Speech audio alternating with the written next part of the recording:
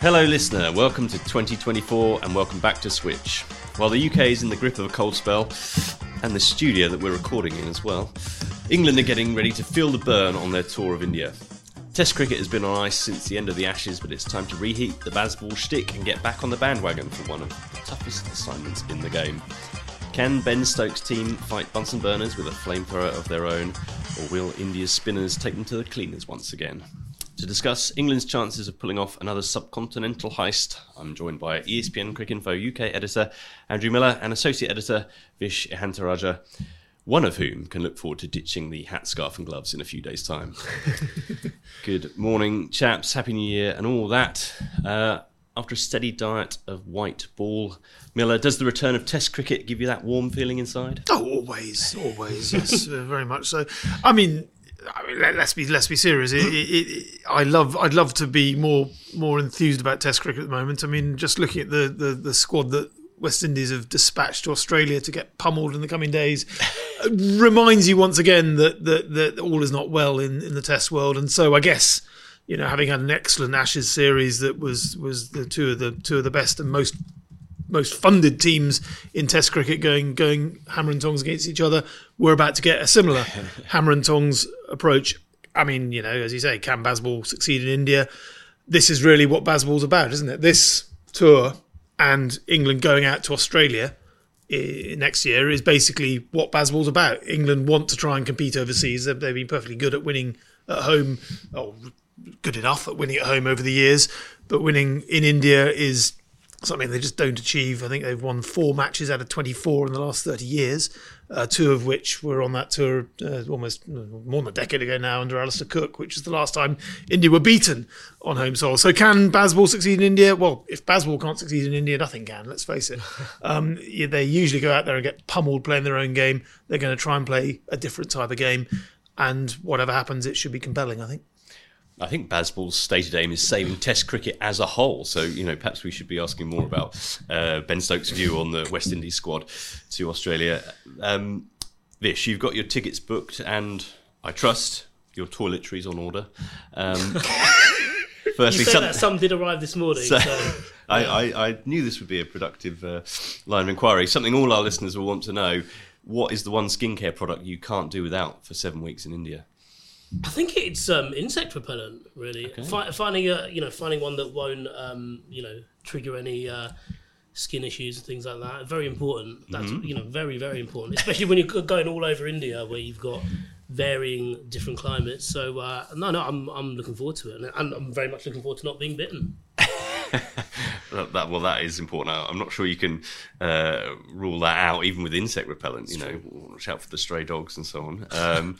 Hyderabad from next Monday, of course. The real question is, how many rounds of golf do England need to play to feel acclimatised in that part of the world? They're, of course, in Abu Dhabi right now. They are, yes. Yeah, and as I understand it, you know, training quite hard in the mornings and then the afternoons for golf.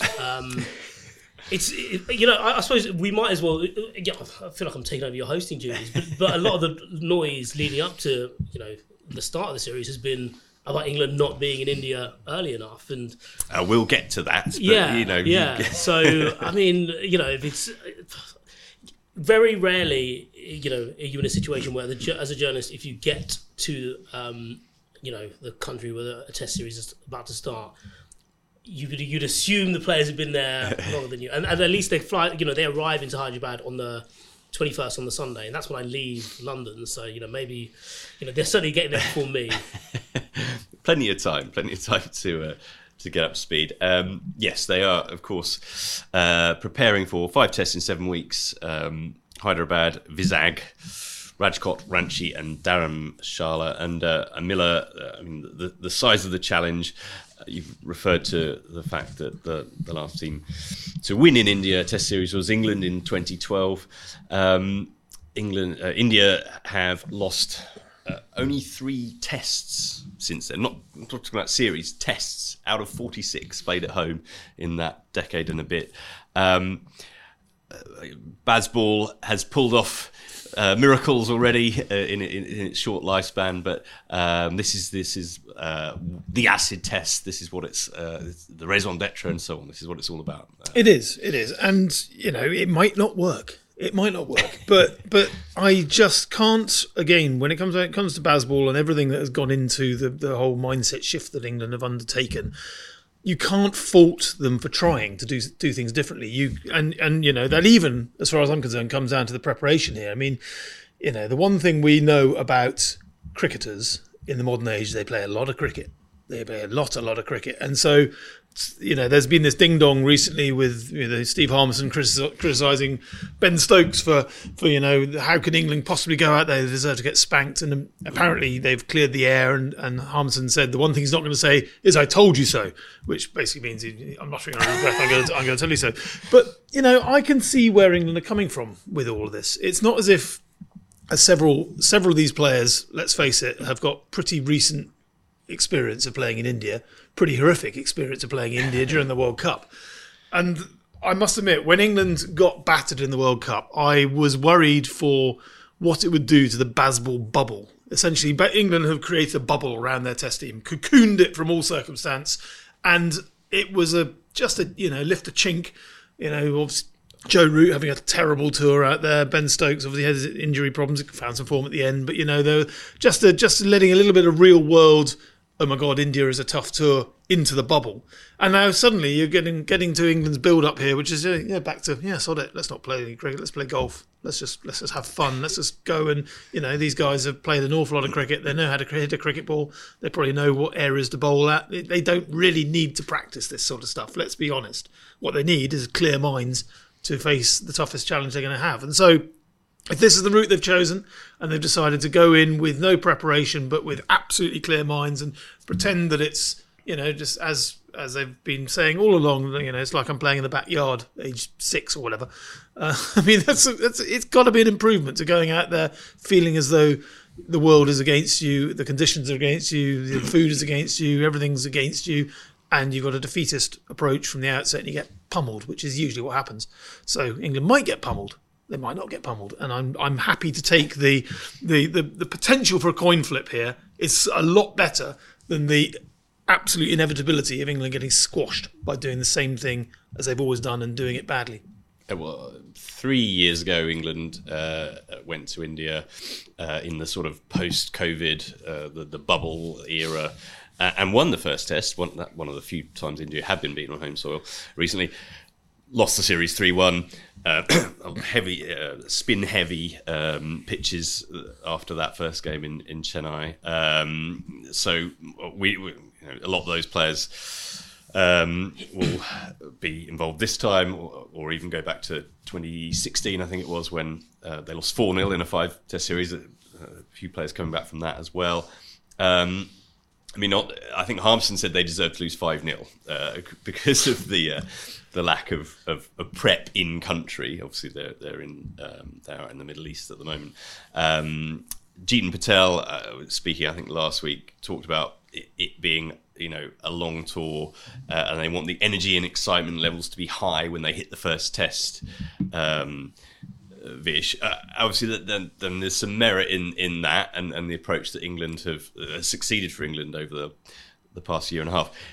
But it's a 5-test series, and even if a couple of weeks of kind of high spirits, they've got to sustain that throughout. It isn't just going to be about kind of winging it from next Thursday onwards and coming home with that rare series victory.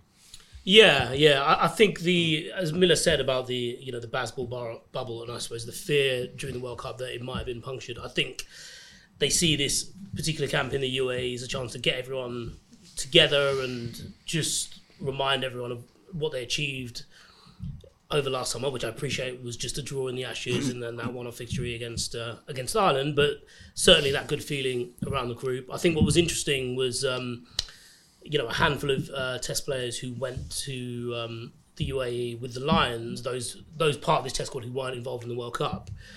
A couple of them came away from it feeling like they couldn't wait to get back. And a lot of that actually is because those players who weren't involved in the World Cup haven't played a lot of cricket. If you think of Harmison's point about not being there ahead of time, not playing the right amount of warm-up games. Quite a lot of those players have been playing up until fairly recently. I think the player who's played most recently is Zach Crawley in the BBL, who played just a couple of weeks ago.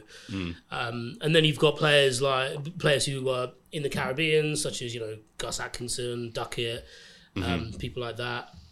But actually, it's the real red ball players who haven't had anything whatsoever. You think of Anderson's last test was the last test of the Ashes. Ollie Pope got injured during the Lord's Test. Then there's Ollie Robinson, who didn't play after Headingley. Jack Leach obviously got injured during the Ireland Test, so didn't play that. And then Ben Folkes, his last game was a county championship game for Surrey when they confirmed the title at Hampshire. So you can understand why getting those players together and actually having a proper game, some kind of middle practice in Indian conditions would be effective. At the same time, without wanting to sound like an advert for the Abu Dhabi Sports Complex, there are facilities there which they have used before. They used them before Pakistan. They are essentially, it's designed to replicate any surface in the world.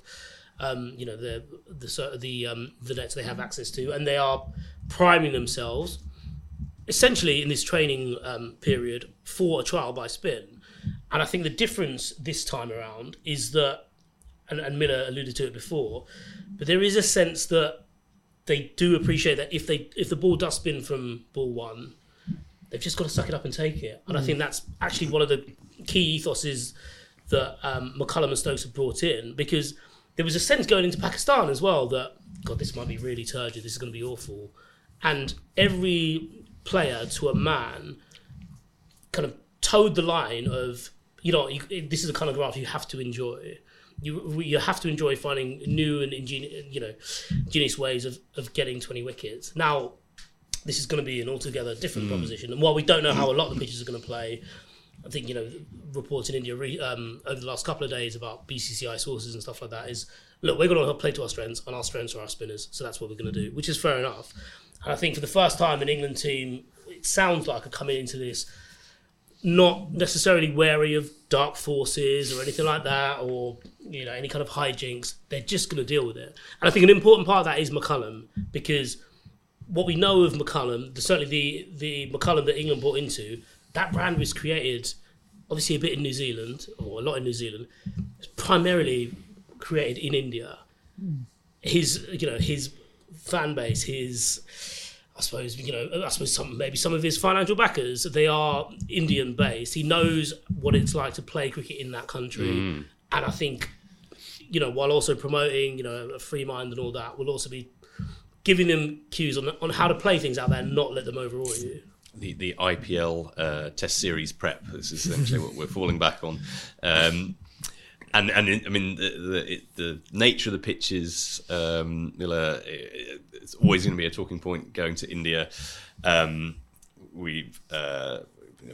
Sharma had something to say a couple of weeks ago when India won a real shootout on a pitch in South Africa that was rated unsatisfactory, I think, in the new ICC terminology, and basically said people should stop complaining about Indian pitches, and because that might be we might be going to have some interesting games coming up. Just looking at since England's last tour there, so since 2021, there have been 5 scores of 400 plus, 3 of 500 plus, I think, and 19 of 200 or fewer, and 3 of less than 100. So, I mean, the trend there is pretty clear. It's going to be very different to the Pakistan tour in that respect. I mean, you think of the subcontinent as sort of very similar, sort of potentially homogenous in conditions and spin playing not a big bit part. of But, I'm not expecting England to score 600, 500 in a day as they began the tour in Rawalpindi. But what we are expecting, I think, is England to just absorb some of the lessons that they had doled out to them last time they were in India. Because as we've alluded, they won very handsomely in that first test on a flat pitch, and then India turned up the spin settings, which obviously got people's backs up. But frankly, home conditions is their prerogative as far as I'm concerned. I've got no issue with that. But it was the way. Not only the way England played it, but the way India and Rohit Sharma in particular played it, I think is probably the most instructive thing that came out of that last tour as far as England is concerned. Because bear in mind, Bazball, for want of an origin story, basically came out of that following year. England, by 2022, by the end of that year that included England winning that first test, then winning one of their next 17, was the origin story of Bazball. And that started within India and what happened to England in India. And what in particular happened was Rohit Sharma, in that second test, I think it was, he basically scored 80 runs in the first session off his own bat, 160 in the innings, which is pretty much as England made across 2 innings. And he was already playing, I remember there was a quote along the lines of, I wasn't playing the conditions, I was transcending the conditions essentially, or words to that effect, which is exactly, frankly, what England have tried to do with their batting ever since. They've not worried too much about what the ball's doing. They're just, to quote Johnny Bairstow's immortal words after his Bazball origin innings at Trent Bridge, is basically just watch the ball. It's do or die. The ball will come down. The ball is going to pitch somewhere. You're going to smack it. And if England can trust that on a pitch that, like that 2-day match in Ahmedabad on was it the black soil or red soil? I can't remember, but basically it was like put on red or black. I mean, England were going to lose either way in those conditions. But if England had played Bazball on that pitch in that 2-day match, I reckon they could have won it. I reckon they should have won it. I mean, the other thing about cranking up the spin settings is it brings in spinners who aren't actually as good as India's spinners. Joe Root got 5 for 8, as you wrote in your piece with him. Joe Root's going out there. He's a very, very effective spinner. He's got more wickets than pretty much the rest of England's attack put together.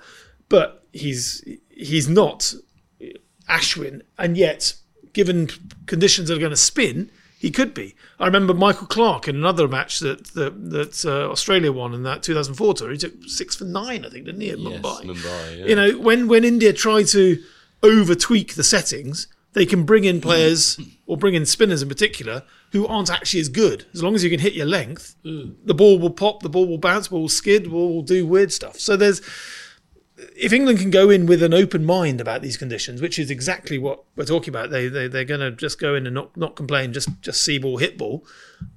I think they've got a chance here. It doesn't mean they're going to win, but it does mean I think it's much more likely they're not going to lose in the ignominious fashion that they usually do in these conditions. And that again goes for what might happen if they take Bazball to Australia in 2 years' time. The same principle will apply. England have been here so often and done their thing so often and got routed so often. If they're going out doing it a different way, I mean, that's got to be an improvement to doing the same thing over and over again in the definition of madness, essentially. And entertainment is the name of the game now, of course. Talking about India, sort of, the conditions in India and how that can perhaps level the playing field a little bit. Their most recent defeat came last year, 2023, at home in outdoors, but against Australia, where Nathan Lyon and Matthew Kuhneman shared 17 wickets. So, I mean, that's Matthew Kuhneman, a player that doesn't have an extensive first-class record. Vish, when he was brought onto that tour, alongside Todd Murphy, two spinners that their experience and so on is probably not dissimilar to the group that England are taking. I mean, you spoke to Graham Swan, I think, before that Lions camp, and he's going to be working with them, with the spinners again as a consultant, I think, out in India. We touched on it a bit at the time of the squad announcement, but I mean, Jack Leach will be the spearhead there, the leader of the spin attack. But Rayan Ahmed, Tom Hartley, Shoaib Bashir, we've got 39 first-class appearances between them. Obviously, Rayan has played a test. But we're probably not expecting to see a lot of Shoaib Bashir in test whites, at least as the tour starting out. And by the end, he will be leading the line until it goes pear-shaped. But I mean, do you get the sense that they have sort of picked the best of the bunch, and that they can they've got talked about attributes and so on, and what players can bring to the group rather than what they're lacking in terms of experience, and then with Swan's influence potentially, obviously key to that 2012 series win. England have a shot on that front if the pitches are going to turn. Well, I mean, when you consider it in Miller's terms, which is the right way to consider it, rather than bowler versus bowler, rather than setting up, Axar Patel, Ashwin, and Jadeja next to what England have, which isn't really the case. It's not like, it's not strictly, they're not going to be rated on doing the same things, are they? Exactly. It's how the other batters approach them. I think it's the batter's footwork that's going to be more important. Exactly that, yeah. I mean, I think Swan is with the Lions, and there's not necessarily too much crossover. Was Swan on Strictly? Has he yeah, done that sounds about right, wasn't it? Yeah. Yeah. We'll be fine then. But I think what's going to be really interesting is the consistency of selection. Now, you can't imagine England playing more than two seamers on any surface they get or any venue, which means the seamers are more likely to rotate than the spinners, because on paper at least, a three-pronged spin attack of Jack Leach, Rehan Ahmed and Joe Root, while also underrated, not so much underrated, but I suppose underexposed at the moment, but Rehan Ahmed's batting is something that could definitely do a job, especially in a more positive way as well. That three looks like it has everything on paper.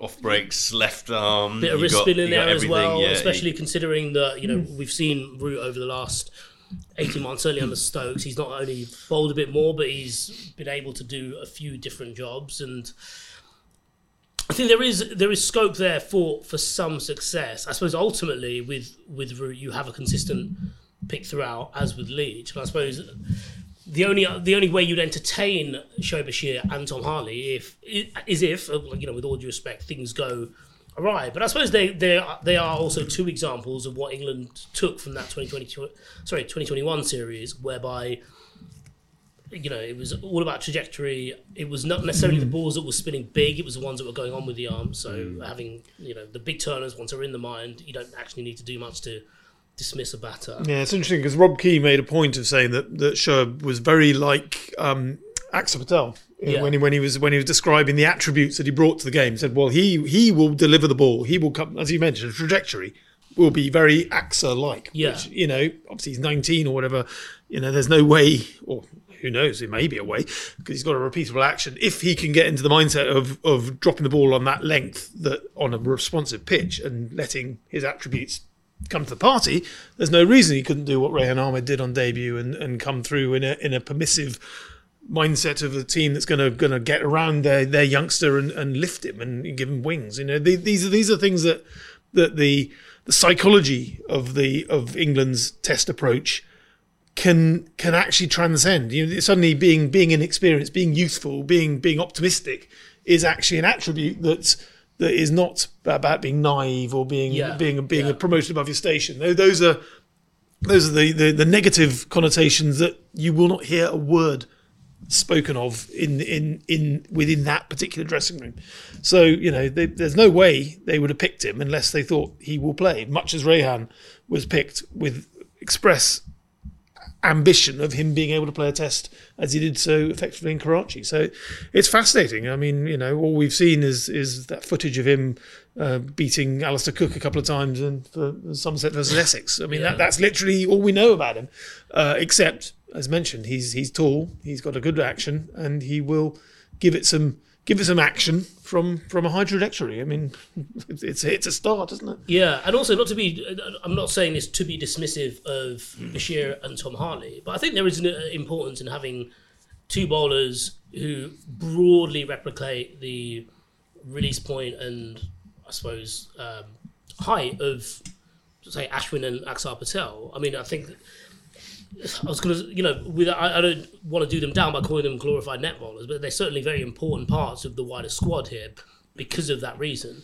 And I'd also say the biggest thing that we've seen under Stokes in the field are the field positions. And one of the things it feels like England often get wrong, in part because there's so much going on that minds get frazzled and this, that and the other. We see a lot of really quite tame fields out in India, especially when the going gets tough. You know, a lot of sweepers, and then, you know, it doesn't matter how many you have on the boundary when Rohit skips down and launches you over the top. I think that might be that's a real point of I suppose pressure that England can look at and apply some of their own pressure, because if you think about how India batters play in India, there is a level of comfort there. There's also a level of everyone has their own little thing. It's like it's an incredible India batting lineup, but you always get the sense when someone comes in, they see it as their turn to flex what it is about themselves and makes them so great. And I suppose you wouldn't necessarily call it ego because it is justified, even though I suppose ego does come into it. But it'd be fascinating to see how the different plans England have for the different batters. Because Rohit is always going to go over the top early. Why not put someone back there? Why not ask him to play that shot? And I think England have done that quite well over the years. And take an extreme example. Rohit, obviously a brilliant hooker. Travis Head, I don't think he got one in his half for the first 3 tests, did he? Stuff like that. Like it's they'll take someone going at 7 and over if it means you've seen off Rohit Sharma inside the first 20 overs of a test. Yeah, and that was something, a fascinating little subplot of that Chennai victory was the duel, the obviously much missed now, Rishabh Pant versus Jack Leach in that first test. Yeah. When it was still Root was captain, but it was still Leach was finding some purchase from outside the left-handers off stump, and England thought, well, that's the best way to get him. And he went for 77 in 8 overs. But there was absolutely nothing that Leach was doing wrong in that particular duel. It just so happened that England needed to get this bugger out. And the best way to get him out was to get him out, hoist him by his own petard. Do you want to have a honk down to deep mid-wicket? Yeah. Go for it. He nailed it most of the time. I think he got out to Leach in that fashion in the second test. But the point is, England were happy, even pre-Bazball, with 548 on the board or whatever they had. They were happy to, we've got runs to play with. Let's just get him out. And England have been incredibly, incredibly successful at getting people out. I mean, I was crunching the numbers again. Of all the available wickets under Bazball, I think they have bowled their opponents out in 33 out of 35 innings since May, June 2022. The only ones that have got away, obviously famously Edgbaston when they lost by 2 wickets, so they got 8 of them. And then the what if at Old Trafford when there were 5 down and then 2 days of rain. So England will be going into the series assuming that they are going to be able to take 20 wickets in every single test because they have got proof of method all along. It really then comes down to, can we get enough runs on the board in difficult conditions? The best way to do that is probably plant the dog and just lump the ball as hard as you possibly can for as long as you can, and trust the fact that your mindset will get enough on the board. These guys are pretty good at white ball cricket. These guys, for all that they had a terrible World Cup, they got there in the end. It was too late to make up the distance. But by the end of that World Cup, when Ben Stokes was starting to tee off, they were getting there in their mindset of these are conditions we're actually quite familiar with. We've been here a lot, albeit not in Test cricket. We can score runs in these conditions, even if it's only 50 overs. We only bat 50 overs. If you can bat 50 overs and get 300 on the board, you're in the game, aren't you? That's the plan. Jack Leach hasn't played a test since Lords, so that Ireland game. But according to Swan, he looks ripped like Ken from Barbie. We've talked before about how Stokes, his management of Leach, how effective that has been. But given the spin resources England are taking, and this is a particularly significant challenge for him, a test for him. We know he's taken wickets in that part of the world before. Leach, absolutely. I mean, it's a long time since he's been involved. So, given that injury, he's going to, it's a second coming, third coming for him now. So, yeah, I mean, he's back in the day when England went out to Sri Lanka 2018. I mean, again, my ears pricked up when you mentioned the variety of options that England are going to have. They're going to have a leg spinner, they're going to have a right armour, they're going to have a left armour, which is exactly what they under total cricket. Moeen, Rashid, and Leach. Yeah. So he's been in a lineup that has been spin led previously. England won 3-0 on that tour. and as you say, the variety of spin, the right option for the right moment. Rashid famously, he didn't play a lot of Test cricket, but on that tour, he would come in and just bowl a few leggies towards the end of the innings and maybe get 2 for not very many. He didn't bowl as many overs as the other 2, but maybe that'll be Rehan's job to come in and mop up the tail and just bowl the wicket-taking balls after the other 2 have held the line to a greater or lesser degree. So he is clearly a man who has got, as you say, Stokes' backing. Stokes has decided pretty much from the moment that he got his 1 not out at Headingley in 2019 that this is his man. That union was blood brothers after coming through that. Whatever Leach goes through on or off the field, he always have that knowledge that the main man in England's Test team looked at him and thought, "Yeah, you're my man." It's like it's so much psychology and so much gubbins goes into what England do with Bazball. But essentially, it's about looking each other in the eye and just thinking, "Are you here for me? Yes, you are." And that is, I suppose, Leach's most prized attribute in this team is that he knows he's got the absolute confidence of his captain. And there aren't many England spinners down the years who've been able to say that, to be perfectly honest. And I think the other important part of this is while he was injured for the Ashes, I think there were a few times where he was down at training. They definitely tried to keep him involved. And from Ben Stokes, refusing to drop a man back to him, to the way Leach just sets his own fields now and knows exactly what's asked of him, I think this is a good chance for him to step up and, for 1 tour only, be the leader of the attack in many ways. And I think this will, it sounds like he's been building up to this particular tour. Once he realised he couldn't make the Ashes, that this was always at the forefront of his mind, and being a prominent part of not just England's 11, but also just the squad generally has been a key part of that. There's a lot of talk about how he's one of the most engaging personalities in the squad, how everyone loves him, and I think there's maybe a part of him which feels like, right, new year, a whole new challenge, that this is his time to step up. I mean, it should be fascinating watching, so long as we can watch it. The broadcast deal for the UK, don't think has yet been agreed. I mean, the final thing to say, just before we move on, as I said, the final thing to say is it is, listening back to this at the end of the tour when England have got crushed, it's going to sound wildly and preposterously optimistic, the sort of chat we've been having.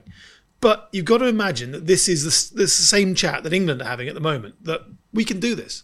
This is not mission impossible. This may be the final frontier, but I don't believe that the psychology within that dressing room will be anything other than we're going out here to win. And that is such a different approach that this team are taking.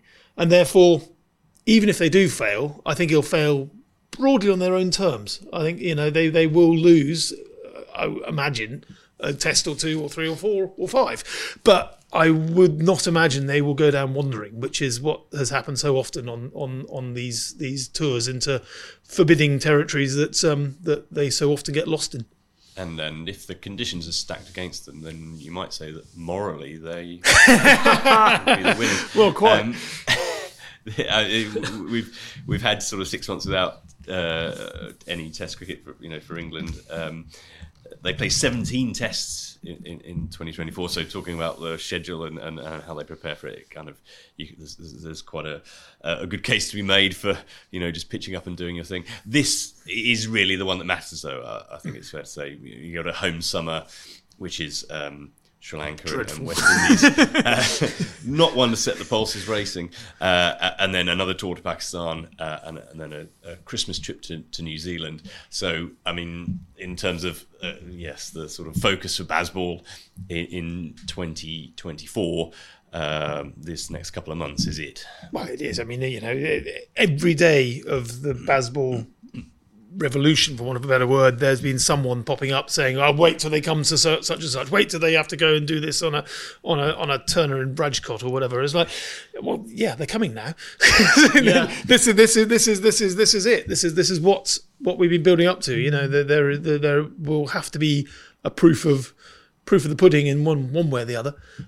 It may all collapse like an overbaked souffle, but I hope not. I think for the good of the game, I think it's important that this is an engaging and entertaining series, and I think it will be, because I certainly don't think England are going to be boring in victory or defeat. And I'm sure it will comfort Johnny Grave and the CWI board to know that England and India, the big three, are playing another engaging series. And they really are. I mean, talking about doing it on a cold night in Stoke or whatever. I mean, Vish, your travel plans, I'm sure you're well aware. Some of this is right out in the boondocks. You're not going to Mumbai, Chennai, the big centres. Rajkot, Ranchi, Vizag. What's your pick? But I suppose up in the mountains is going to be a good one to get to. Yeah, I suppose. Although if England are 4-0 down, then actually maybe a bit of spirituality will help at that time. Yeah, they moved it from Dharamshala, didn't they? When the Australia tour, that test got moved. So you never know. You might end up. I think they are planning to do Mumbai. I think it's tentatively penciled in for that break between the fourth and fifth test. Mm-hmm. But it won't be quite the same. But that's why they're getting all their fun in early, aren't they? in Abu Dhabi, so they can, if they're not allowed out, they're not allowed out. But I think that in itself will be interesting, because I think it adds to the unknown in terms of venues. I suppose case in point, India's last test in Hyderabad, which is where the first test is, was in 2018 against West Indies. So there aren't really too many learnings you can take from that if you really poured through it. But that's also got to be quite exciting as well. Yes, they're preparing for turners, but there feels like there is more uncertainty for a home team as well than there would normally be in this situation. Well, it's all setting up nicely, and as ever with the English off season, it's not exactly quiet out there. There's T20 leagues with plenty of participation going on around the world, and there's also quite a lot of rumbling back in the Shires, Miller, and there's some of the topics that we love to delve into, racism and the ownership structure of counties and the shape of the season to come. But a couple of big things in the last week or so: the impending return of Colin Graves at Yorkshire, which is obviously big news, and talk coming out of Hampshire about discussions involving their sort of majority shareholder. Hampshire a bit different to most counties in that they are a sort of private company rather than the members being in control. And Rob Bransgrove there in discussions with IPL. IPL owners about maybe transferring some of his shares or all of his shares. Start with Yorkshire, as we always should, at the forefront of our minds. But Colin Graves is set to come back as chair, it seems, as an EGM on February the 2nd. Graves is obviously linked with the previous regime and all that's gone on there, and all we've talked about in terms of Azim Rafiq's revelations and beyond at the club. And what's your view on Graves' apology and the ability for the club to move on with all the associated baggage that is going to come back through the door if he is the man to rescue them from this parlous financial state that they're in? Well, he is the man to rescue them, and that is the trouble. They have backed themselves into a corner for all sorts of reasons we'll come to in a minute. But in terms of your first question there, the statement, the apology, it was all right as apologies go. It felt like he ticked the boxes that were necessary. Taha Hashim wrote an excellent piece in The Guardian the other day, which was basically acknowledging the fact that Graves has said the right things, which, semantics you can get bogged down in them, but fundamentally he was acknowledging that the club is not the same as it was when he left it. There have been learnings have been learnt and things have moved on, but fundamentally the reality is that the game has got to go on, and it seems that the only way that the game can go on in the current model, and this is where things get complicated, is by inviting him back, because it seems that the Yorkshire have been talking the talk about him, about having 350 different parties interested in buying it out, from Mike Ashley through to Saudi investment funds and all the rest of it. But fundamentally, it was hidden in the small print of Harry Chatley's statement the other day. Was basically saying that the only way to retain the membership model that Yorkshire so craved was to go back to Colin Graves. And, on one level, it's laughable, really. You've got all manner of upheaval that the club's been through, everything we know about where the club was and the turmoil it's been through. And suddenly you basically circle the wagons and talk to the members. So members, how are we going to deal with this? Oh, I don't really want to sell out to those guys. Let's bring back the bloke we know. It's it has very Tory party vibes, to be perfectly honest. And cricket is a pretty Tory sport, and Yorkshire is a pretty Tory county when it comes to cricket. And it's a bit like the Conservative Party will churn through God knows how many bloody leaders because they refuse to go to the public to ask who should be the leader. They turn internally. Ask the members. Ask Joe Bloggs and fellows on the committee. Just who do you think should take over? Oh, we better go for one of our own, shouldn't we? Probably better. They come up with Liz Truss. Exactly. So Colin Graves, I think, certainly to judge by his financial nous, he made money as opposed to losing billions. So that's a good tick in his box. And let's face it, Yorkshire owe him or his family trusts nearly 15 million, and so there was always that fly in the ointment that you couldn't just pretend that this money wasn't relevant. Colin Graves basically saved the club from bankruptcy in 2002, and by hook or by crook, or that's probably not the right word, but by whatever means they've reached, they have ended up with a situation where Colin Graves has got to save the club from bankruptcy again. But the interesting thing, and this leads into the wider problem with English cricket at the moment, is that having seemingly used the system to his advantage to get back in, he's now talking about converting the membership model into a PLC, just like they got down the Rose Bowl. The point is, the real politic of cricket is hurtling towards every single county at the moment. Yorkshire, as the most storied county in English cricket, is probably one of the most important to get right. English cricket cannot be strong without Yorkshire being strong. And it's a cliche, but it's also true because they're huge. They've got the most clubs. They are absolutely fundamental to the health of the sport in this country. So you could not countenance a world in which Yorkshire went bust. It's just not in the interests of the sport at any level.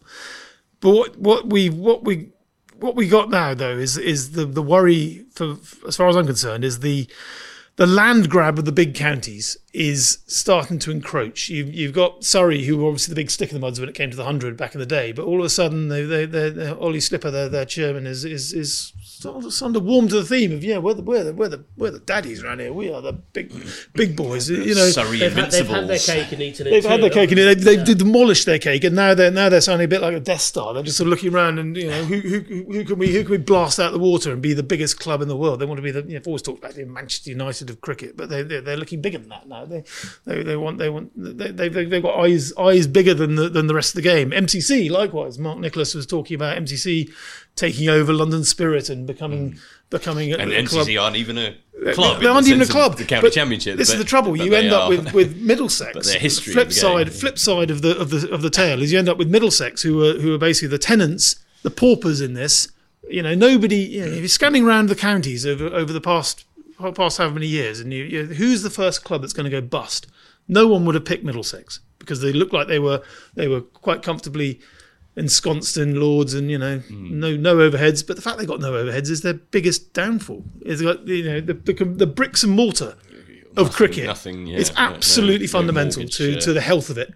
If you own bricks and mortar like Surrey do, or MCC do, or Yorkshire, if they can get their money back out of Graves and reinvest it, and all the money that may come out of the 100, suddenly you got all of these big boys all over the shires who are going to be genuinely huge, and you got the rest who are just looking over the parapet thinking, is there anything left for us? You got there's chaos at Sussex because Hampshire down the road are just sweeping up their young players. Worcestershire are too close to Warwickshire, so they're getting absorbed.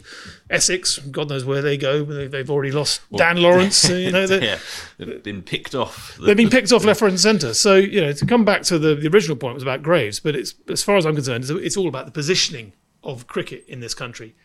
Who calls the shots? And fundamentally, it's the people who have got the power already call the shots in cricket, which has always been the case.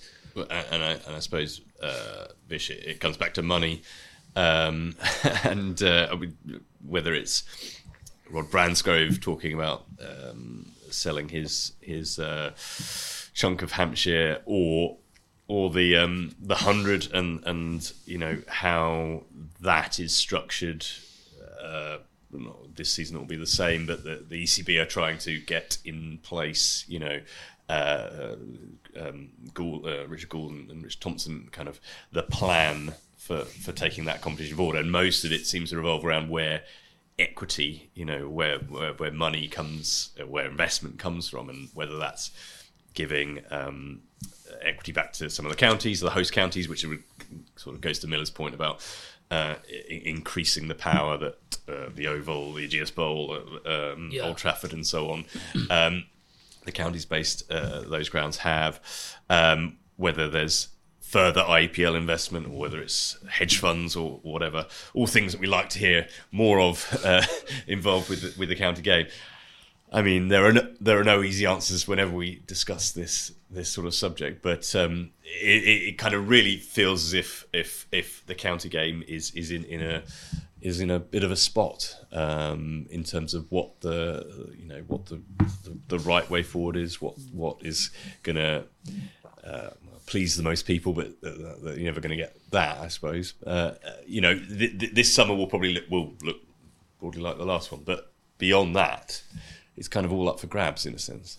Well, you say there are no easy answers, but actually there was, You're going to tell us what we should all do. Well, no, but this was always how it was going to play out. I think the one thing that I've been surprised by is that with this talk of giving equity to, say, the host counties of the 100 teams, I don't really know how you can do that, considering that they're all supposed to be affiliated with, say, at least 2 other clubs in their area. Otherwise, it doesn't quite work, because it's not necessarily... So, so what you're talking about there is the fact that there is, ECB and, say, county ownership of 100 franchise, which they're saying is going to be 50-50. But that 50 doesn't necessarily entirely belong to Surrey, or at least it's not supposed to. Now, while they do get the money for... The board system of exactly, Surrey, Kent and whichever 3 it is for Open Invincibles. So a great example of this, and it brings in Yorkshire as well. Yorkshire were providing the majority of the board, quote unquote, for Northern Superchargers. Now, when Yorkshire were going through their investigation because of systemic racism that was put against them by the ECB, Durham then assumed that responsibility. So Marcus North has basically been acting in that role for the last couple of years. Now, fast forward, a year or so down the line, is that necessarily Yorkshire's to sell? It probably isn't, really. And also, with this Yorkshire takeover, say that Graves wants to make it a PLC, does he then assume that bit of the 100 as well? There are so many little issues here that basically need to be untangled. But at the same time, this is what people were talking about, maybe actually to a lesser extent, when they thought, these counties that are going to be hosting 100 venues are going to be more attractive for players because, the coaching staff is in there. As I mentioned before, the board are aligned with those counties by and large, and therefore, when they're, say, offering a young player a contract, they also say, by the way, play for us now, and only an idiot would look at the makeup of these 100 teams and not recognise, oh, that's really weird. There's a lot of Lancashire players playing for Manchester Originals. How odd, yeah. A lot of Surrey and Kent players playing for Oval Invincibles. I just think and it is all about, county power. Bear in mind, there are a lot of things that, for example, Andrew Strauss in his review after the last Ashes series Down Under tried to put in place were essentially battered away because the counties to a point banded together.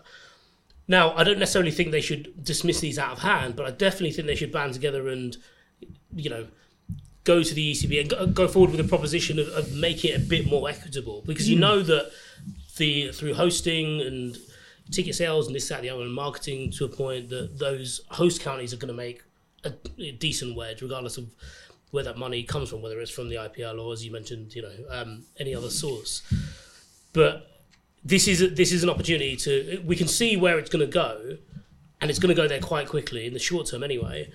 I think the counties need to be a bit smarter and all that, because you already hear about some counties talking about, if we hold on to our position here, then we're going to get 30, 50 million down the line. We just need to, hold firm, keep our heads above water, and then, then we're laughing. But got to be a bit so true. I mean, the collective bargaining of the counties is going to be absolutely fundamental to the future of English cricket, as far as I'm concerned, because we are at such a fragmented point in the game. You only need to look at what's happening in the Test arena to realise what happens if you don't collectively bargain your asset. We touched on it a couple of times, but the West Indies squad to go out to Australia is an absolute disgrace, to be perfectly honest. It's not a disgrace. No slight on West Indies. They can't be blamed. They are completely powerless in the state the game has been allowed to get to. But to send out 7 uncapped players to Australia of all the places and expect them to be able to even land a blow on any of those players is preposterous. But if this is where... And there's obviously South Africa's tour. South Africa's tour as well. I think that's worse. Yeah. Really? Yeah, totally. But the trouble is... is... It's their own competition that's eating into it. The trouble is, this is the problem that English cricket will face if it doesn't remember that Middlesex, voiceless, powerless Middlesex, that is probably going to get given a share of 50 million and won't know what to do with it, so nothing to invest in, is as important to the health of the game as Surrey, the Death Star. You end up with such inequity that will eat away at the most fundamental selling point of English cricket, which is the broad base of the opportunity. The fact that you could play for any one of 18 counties and potentially further afield and be recognised. Josh Tongue, a good example, a guy who was playing second division championship matches for Worcestershire and suddenly gets fast-tracked to a Test team because he was sufficiently noticeable at that level to be given a chance. You're not going to get that if it's only Surrey and MCC, say, playing in a global fight out with I don't know, Delhi Capitals and whoever else, someone from Melbourne, say. I mean, it's not going to be the way that you can grow the game if you end up fragmenting. And so you got to remember, I suppose, just to pivot to football, you look at the problems football's having at the moment with its the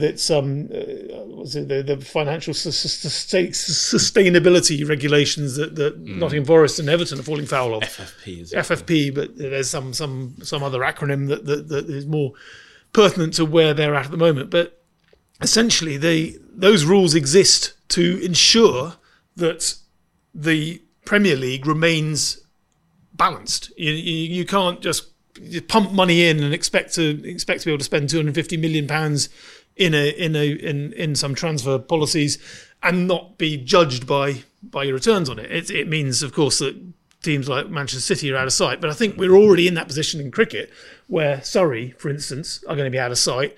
MCC, if they decide to reinvest their fortunes, are probably going to be out of sight as two massive teams within English cricket. But if you wreck the rest of the pyramid for whatever, it's not without its merits that the open pyramid system has been discussed by the ECB for how to repurpose the 100.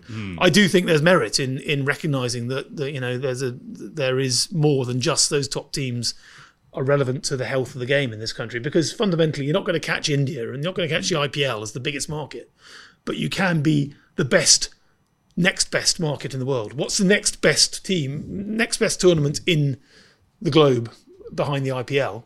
I would argue English cricket is almost certainly the second best product in the world, because it has such opportunity to pump players through the system.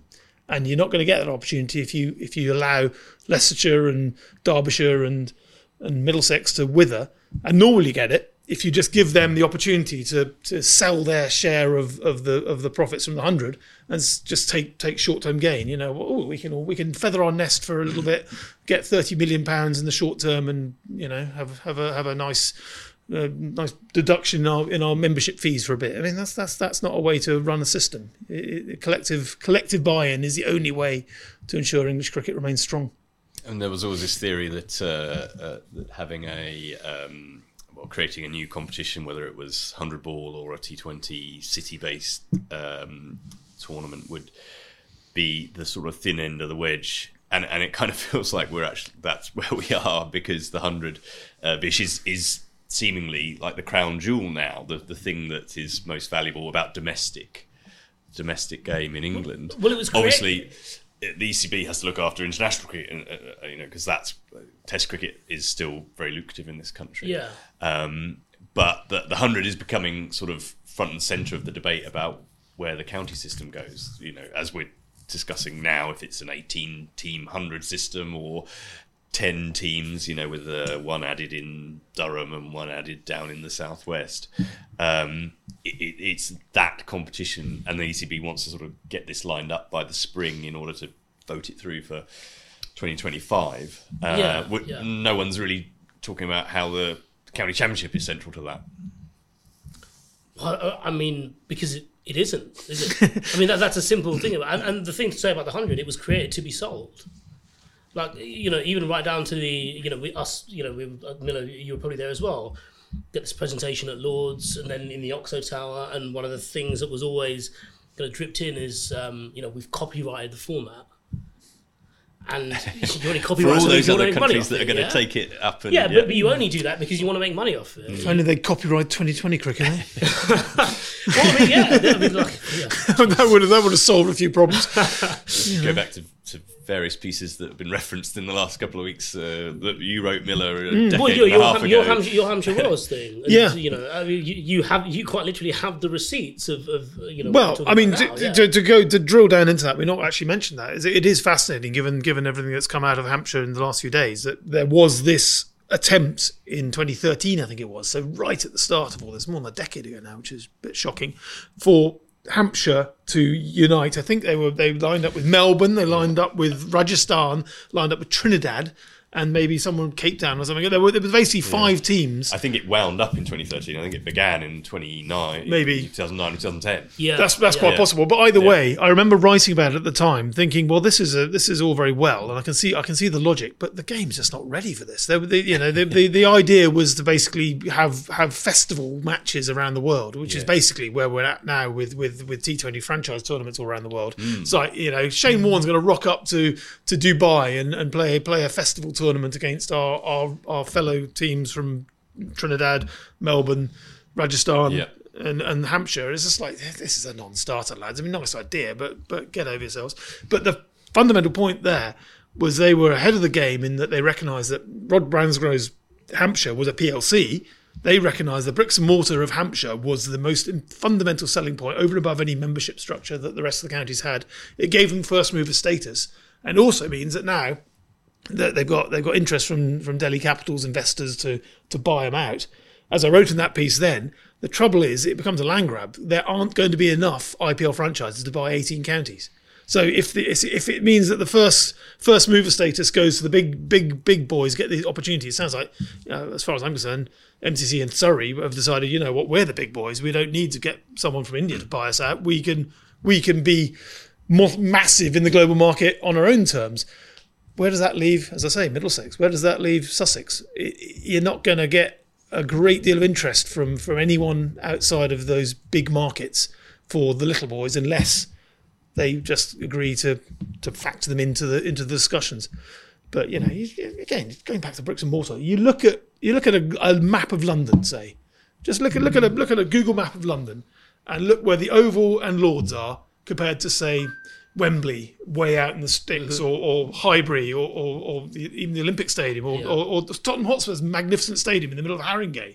It's not the same as having a massive palace in St John's Wood, and basically a view of the Houses of Parliament in South London. I mean, the bricks and mortar that Surrey and MCC possess in the global game is pretty much unrivaled. I think, I'd say Mumbai, perhaps. The sheer positioning of Mumbai's stadiums is an equivalent, but there's literally nothing else like it. It makes them incredibly attractive, but it also comes with threat to the game, if those two clubs in particular decide, you know what, we're done with the rest of you, we're going it alone here.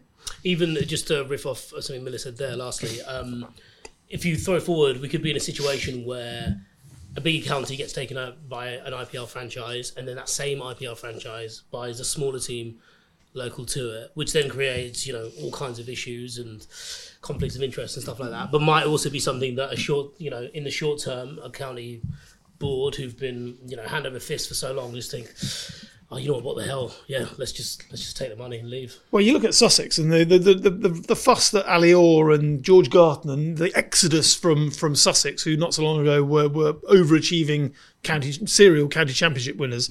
They're just buggering off down the road to the Ageas Bowl because, you know, they know that they've got prospects down there that they just simply won't have on their own doorstep anymore. You're already seeing it. It's incredible how quickly the future creeps up on you. It's the future is here already. We've been predicting it, and I think this year, in fact, we had to do our predictions for what 2024 will hold. I think, you know, as you do in the around Christmas time, what's going to happen. And my prediction was this will be the year that club cricket supersedes international cricket as the real driving force of the game, and the speed with which things have developed, and, you know, we're barely in the second week of January.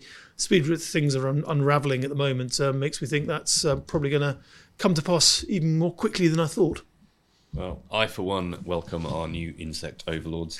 There'll be more doomsday scenarios to ponder, I'm sure, in the weeks and months to come. As give it 2 weeks. Yeah, we've just started the year. But I think that will do us for today. England's Test series against India gets underway next week. We'll be back beforehand to get Vish's take on the Hyderabad biryani scene. Hopefully with some sort of idea where we'll be able to watch the game. Until then, my thanks to Miller and Vish and to you all for tuning in to the Switch It podcast on espncricinfo.com.